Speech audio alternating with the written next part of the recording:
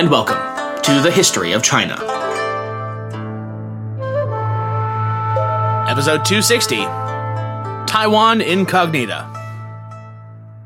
Elie Ripon, a Swiss army captain with the Dutch East India Fleet, made his living, and eventually his fame, in the South and East China Seas, as only a classic swashbuckler really could.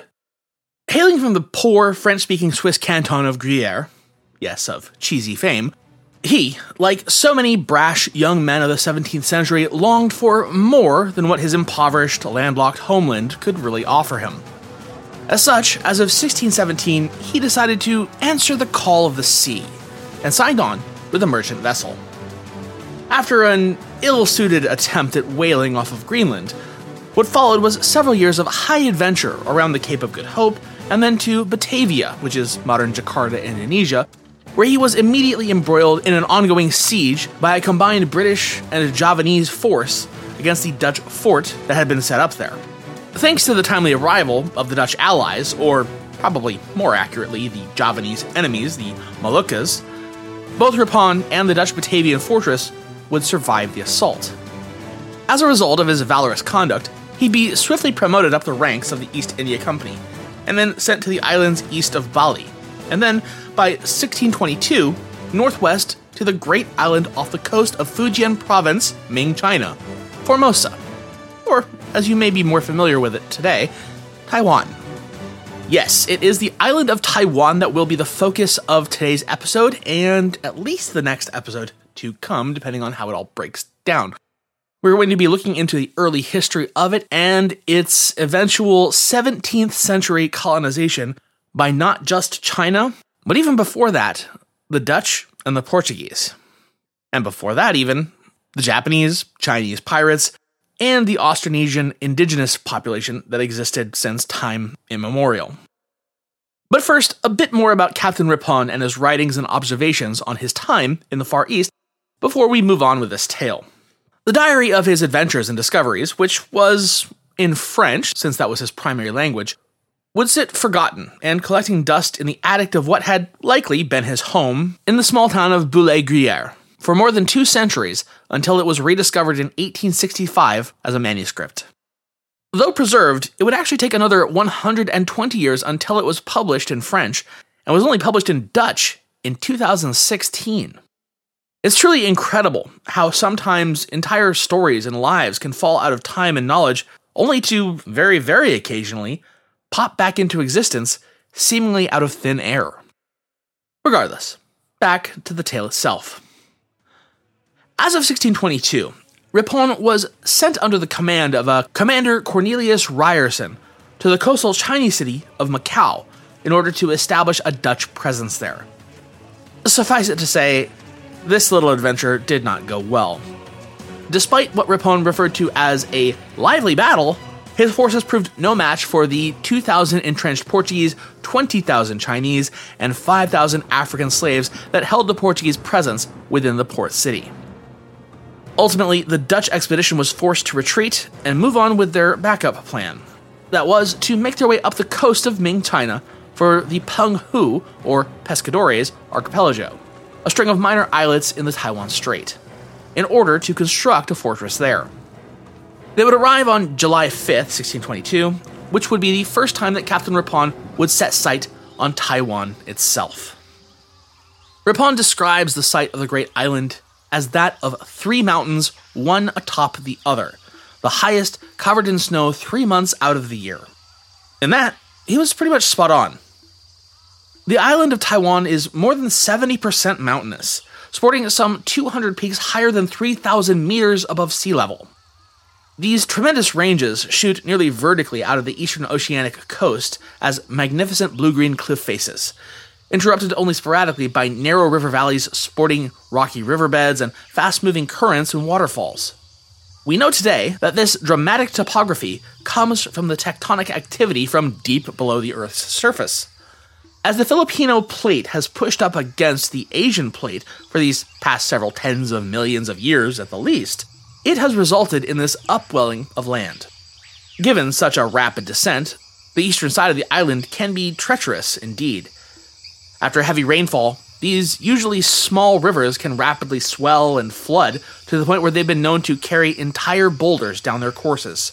And given the region's monsoon climate, heavy rainfall is a virtual given for nearly half of the year. The western coast of the island is significantly flatter and more amenable to human habitation, and indeed where most human settlements exist even today.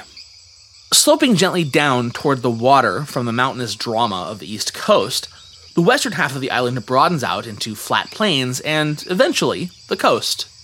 In fact, as of the 17th century, the period of our good Captain Ripon, as it were, it was famously perilous for the deep-drafted European ships of the era to transit the Taiwan Strait because of the shallowness of its waters and the sand barges that could easily run a vessel aground, but regularly shifted and were, as such, unmappable.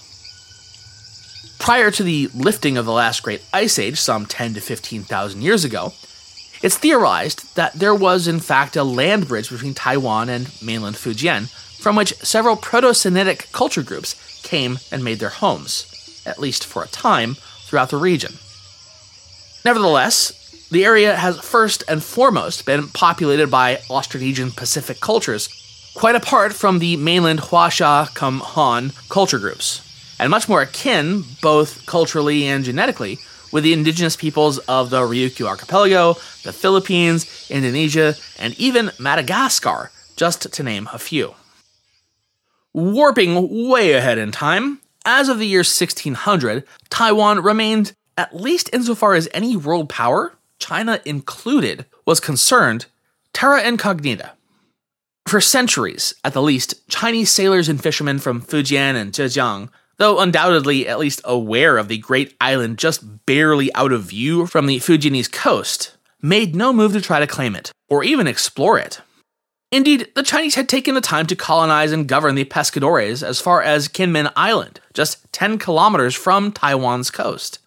Yet, aside from the possible occasional pirate lord or desperate bandit on the run that we simply do not have records of, even the idea of settlement or even further inland exploration never really seems to have seriously taken up anyone's interest from China. No less than the Grand Admiral of the Ming himself, Zheng He, made no fewer than 7 round-trip voyages right by Taiwan, and never so much as bothered to write it down in his logs. If the fabled voyage of Xu Fu to find the immortals for Qin Shi Huang nearly 2,000 years earlier actually did take place, then he certainly did not bother reporting back any mention of having landed on the island either. I mean, not that he or any of his compatriots bothered reporting back ever at all. Perhaps the curious case of the near-total Chinese disinterest in Taiwan for thousands of years can be chalked up to its native inhabitants. The first significant description of them whatsoever comes from a Ming scholar official in 1603 named Chen Di, as he accompanied an imperial anti-piracy expedition. He would summarize his observations in the Dongfanji, or Account of the Eastern Barbarians. It's worth noting that he spent almost the totality of his trip in the Bay of Daiyou-an, near modern Tainan City, and so his accounts are of the peoples of the southernmost reaches of the island. He wrote of their stunningly warlike nature, quote, "By nature they are brave, and like to fight. They kill and wound each other with the utmost of their strength." End quote. He also noted, with evident transfixed dread, what they did with their slain foes. Quote, "A warrior who made a kill took his victim's head, stripped it of its flesh, and hung it at his door.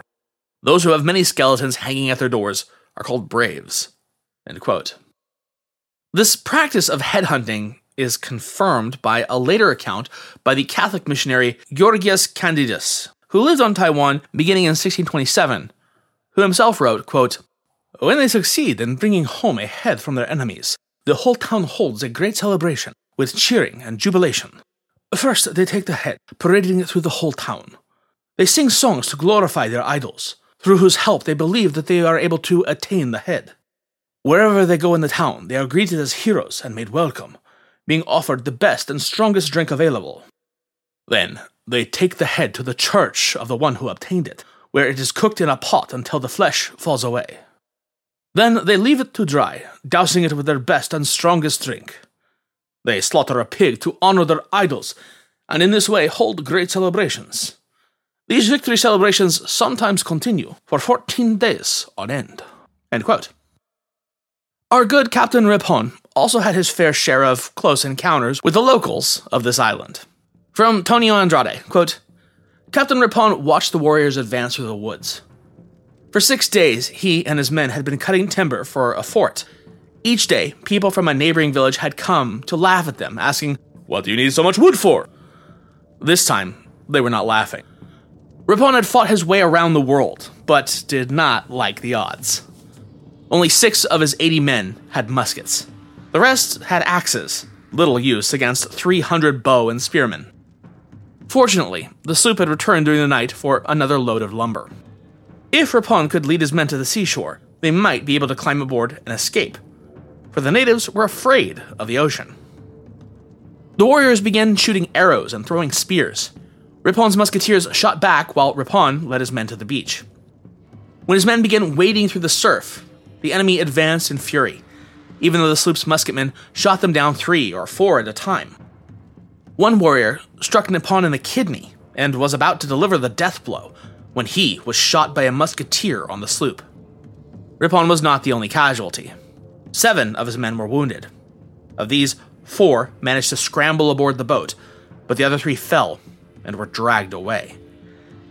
Then, even as Dutch muskets kept up a steady barrage, the islanders began cutting the corpses into pieces. End quote. This state of seemingly constant low-level warfare amongst the Aboriginals was extensively noted by both Chinese and European wayfarers to Austronesia and Formosa. Candidus wrote, quote, "They do not live in peace with each other, but rather wage war continually, one village against the other." End quote. Ripon himself would mark, quote, "These people make war village against village." End quote. It seems to have been just such an intercommunal rivalry that may have explained the sudden shift to murderous hostility that drove Ripon and his men from the island in 1623. The Dutch expedition, as it were, had secured permission from a people known as the Syrian, and yet it was another tribe, the Matau, who attacked them. Andrade explains, quote, "In the warlike world of Aboriginal Taiwan, a powerful ally could change the village's balance of power. A village was always in danger, and it could seek protection by allying itself with another village." End quote.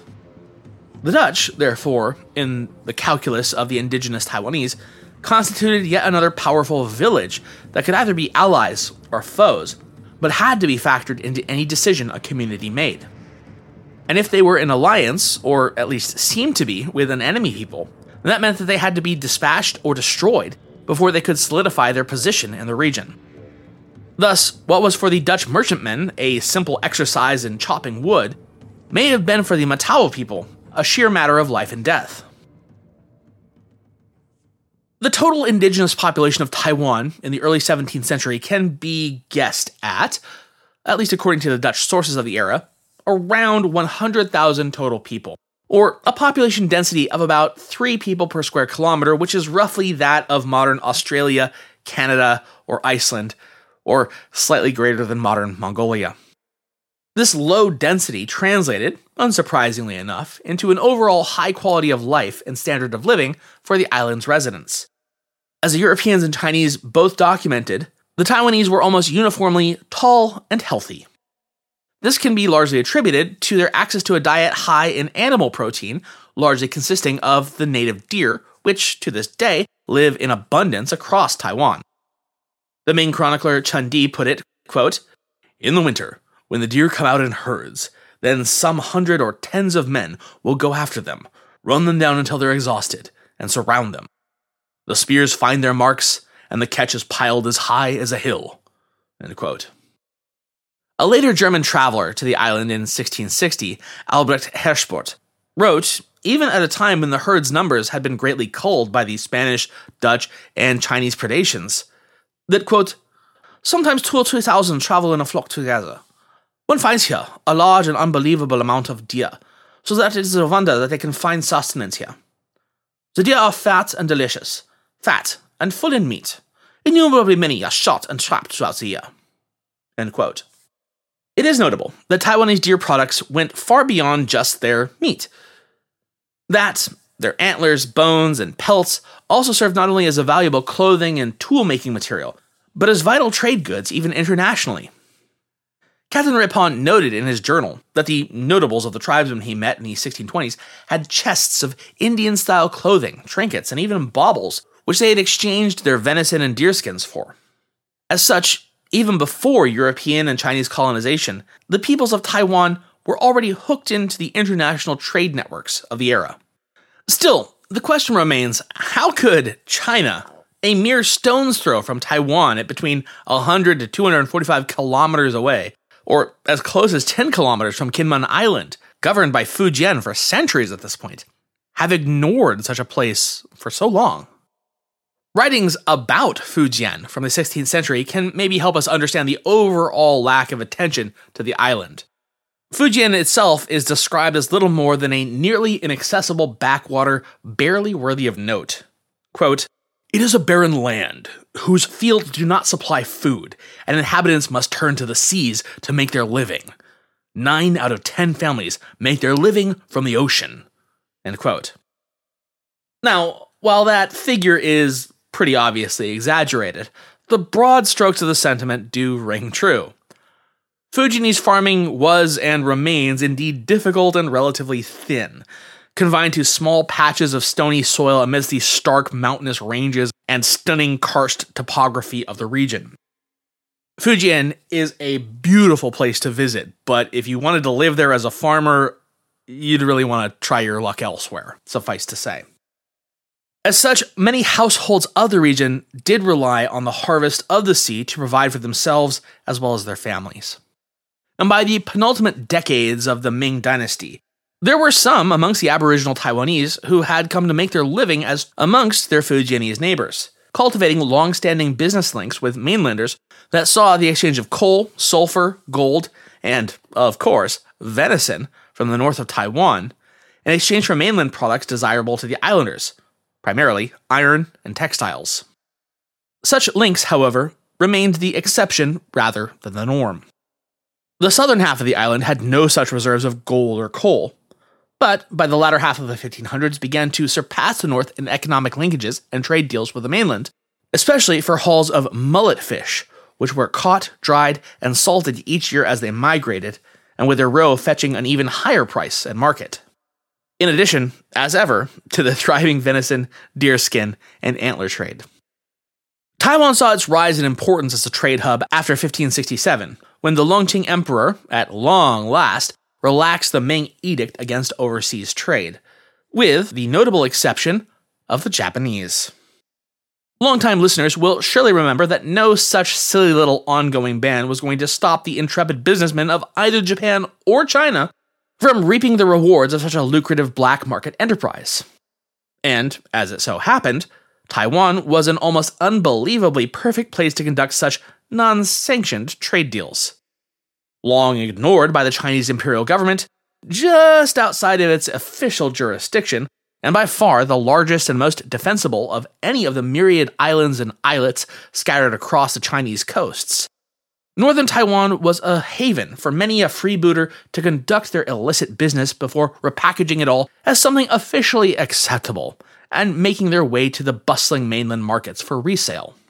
Again, from Andrade, quote, "The Japanese were eager to buy Chinese silks and porcelains, but they also began buying deerskins, which they used to make decorative wall coverings, armor, and other items.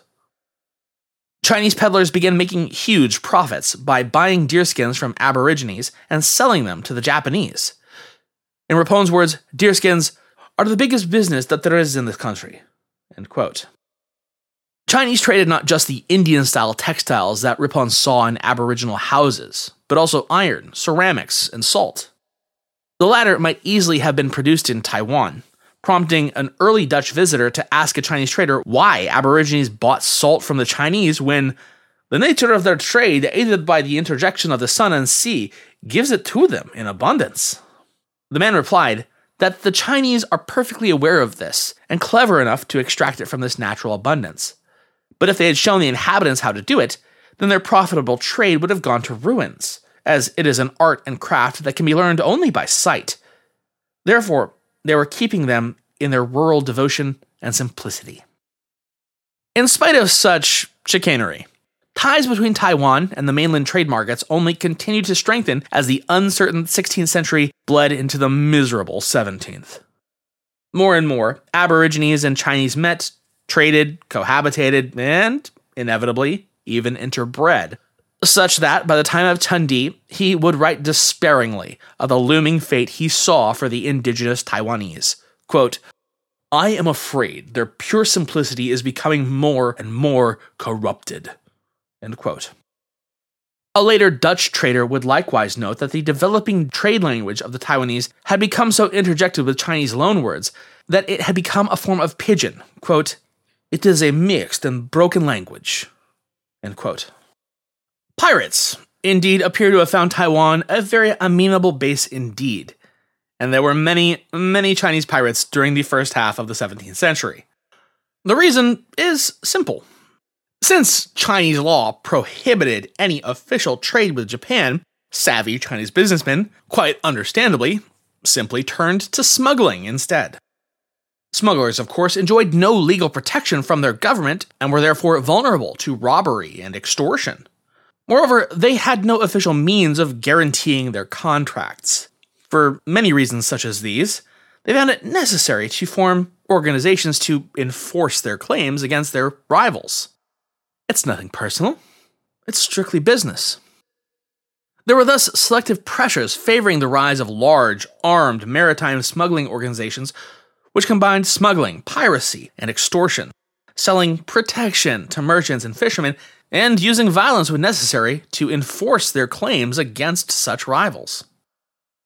Chinese scholars have coined terms for these organizations, such as armed maritime organizations, or Haisheng Wuzhuang Jituan, or, even better, pirate merchants, or Haikou Shangren. When the Chinese court had firm control over its coasts, such organizations inevitably declined in the face of military maritime power, as in the late 16th and early 17th centuries. On the eve of European colonization, however, these pirate organizations were on the rise once again. They'd prove a difficult challenge indeed for the Dutch, but the Dutch also faced other enemies as well, namely Japanese samurai, Spanish conquistadors, and of course, the indigenous headhunters like those who dismembered Ripon's comrades. The battle in which Ripon nearly died was but the first of many. Salvador Diaz made it to the port of Macau in 1626, having at long last escaped the Dutch prisoner work gang to which he'd been sentenced upon the capture of the junk he'd been the crew on some 4 years earlier in 1622. Like most sea craft of the area in that time, Diaz's ship had been primarily crewed by Chinese, which he could write, meaning that his Dutch captors found him a useful translator between themselves and the rest of his captured crew, almost certainly aiding in his survival over that brutal period of imprisonment. Indeed, he was amongst the last alive of those who had been captured from his ship 4 years earlier, and had made good his escape only 4 days prior, after having carefully built up a network of trust with almost anyone that he could. He'd carefully recorded a log of Dutch activities and the colony itself on the Dayuan coast of Taiwan, which he had himself been forced to help construct, and that he now planned to sell to the Portuguese once he made good his escape. Having secreted away enough cash to purchase a small junk and a small crew to go along with it, he was thus able to slip away from his captors, who'd long since come to regard him as more of an ally than prisoner, and into the inky darkness of the nighttime waters of the Taiwan Strait. The Portuguese in Macau were more than eager to hear and read Diaz's accounts of the Dutch island colony, but their ears perked up especially when they learned that their hated enemy was not at ease upon their bastion stronghold. Instead, according to Diaz, the Dutch were frequently harried by the fearsome natives of the island, which he referred to as Montesinos, or savages. What was more, both the Chinese and Japanese traders that plied the waters around Taiwan were pretty fed up with their ever-increasing tolls on trade and passage, as were the pirate lords that stalked both the sea lanes and the coasts, his own involvement with which Diaz conveniently forgot to relay. Instead, the Dutch were ill at ease and thinly spread. It might take little more than a nudge in the right direction to forever derail Dutch ambitions at setting up a rival trade center to mighty Macau. Pirates were the easier of the two challenges. To be sure, pirates interfered with trade and had close links to the aboriginal villages such as the Mata'ao, whose inhabitants had attacked Captain Ripon in 1623, and one pirate was even bold enough to attack the company's main fortress. But the company also found pirates useful. Indeed, it was through a pirate-turned-official that the company eventually achieved its goal of regular trade with China proper. As one Dutch governor wrote, if it were not for the pirates, Chinese officials would become arrogant and refuse to deal with the company at all. The greater threat came from Japanese merchants. As Diaz noted, the Japanese had arrived on Taiwan before the Dutch, and they did not follow the company's new trading rules as Dutch officials would have liked. The Dutch knew that they had to tread carefully because the company needed to preserve its trading privileges in Japan proper, which was its major source of silver that it used to buy Chinese silk. The two sides got along, mostly, albeit tensely, until a tactless Dutch official tried to forbid Japanese trade on Taiwan altogether. Japanese merchants responded by arranging for quote-unquote ambassadors from the aboriginal villages to have an audience with the actual shogun of Japan, who might, the merchants hope, be persuaded to claim Taiwan for Japan from the Dutch. The imbroglio that followed nearly cost the company its trading privileges in Japan altogether. Indeed, things got so bad that in the early 1630s, some Dutch officials considered abandoning Taiwan altogether on the grounds that the colony was useless without the Japan trade. Fortunately, for the Dutch, the shogun refused to take Taiwan. Instead, on the contrary, he ended up decreeing that his subjects could no longer go abroad at all. This stroke of luck gave the Dutch a free hand in Taiwan. When the Dutch arrived, the pirates of Taiwan appear to have been led by an enigmatic figure called Yan Cixi. According to an important, albeit dubious, source known as the Taiwan YG, Yan had lived for a time as a tailor in Japan before coming to the realization that life is as fleeting as the morning dew, and deciding to devote himself to piracy. The story told in this source reads kind of like a wuxia novel. Yan gathers his trusty band, whose members include a guy named Deep Mountain Monkey, who is skilled with guns and powder, another guy called Iron Janhong, who is forthright and strong. Anyways, they all take an oath before heaven, culminating in the declaration of, "Though we are born on different days, let us die on the same day." Yes, it's all very melodramatic. They then accept Yan Cixi as leader of the alliance and eventually establish a base on Taiwan from which to rove the seas, shouting, yo ho, a pirate's life for me, and all that great stuff. The story is obviously heavily steeped in fancy. Some even suggest that Yan Cixi may not have existed at all. And yet his name does appear in other, more reliable Chinese sources that lack those sorts of romantic details. Occam's razor suggests that Yan Cixi did exist as a person, but any details of his life other than that sheer fact of existence are mysterious and probably much more steeped in fiction than anything we could attribute to fact. We have more information about a different pirate named Li Dan, whom Westerners called Captain China. Born near the city of Quanzhou, Fujian, Li Dan rose to prominence as an overseas trader, becoming the governor of the Chinas at Manila. Probably the governor of the Chinese at Manila. After legal trouble with the Spanish, he went to Japan, where he became the chosen captain, chief commander of all the Chinese in Japan, and got rich trading with Southeast Asia and Taiwan.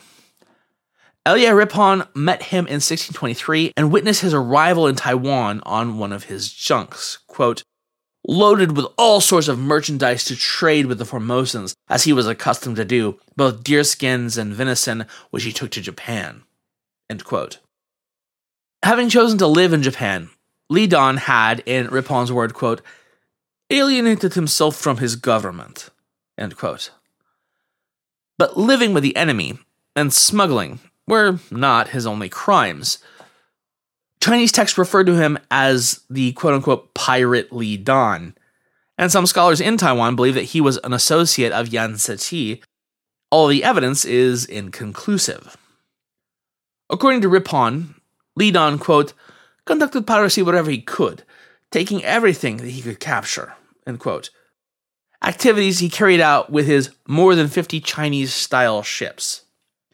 Dutch sources show that Li Dan asked the company to sell him a few junks so that he could rob the Chinese in the name of the Dutch nation.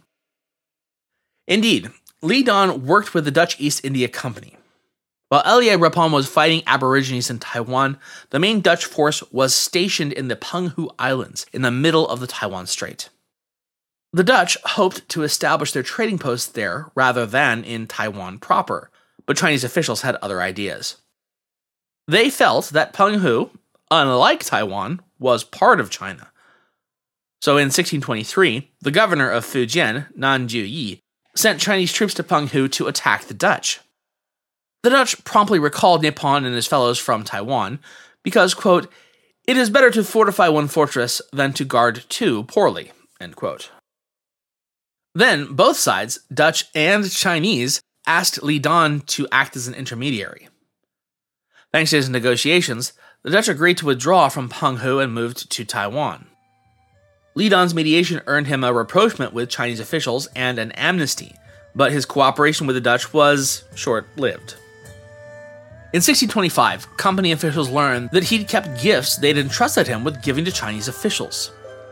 They also learned that his men had tried pillaging junks coming to trade in Taiwan. Li Dan died that very same year, 1625, as did the apparent mysterious Yan Ceti. But the company's pirate troubles were only just beginning.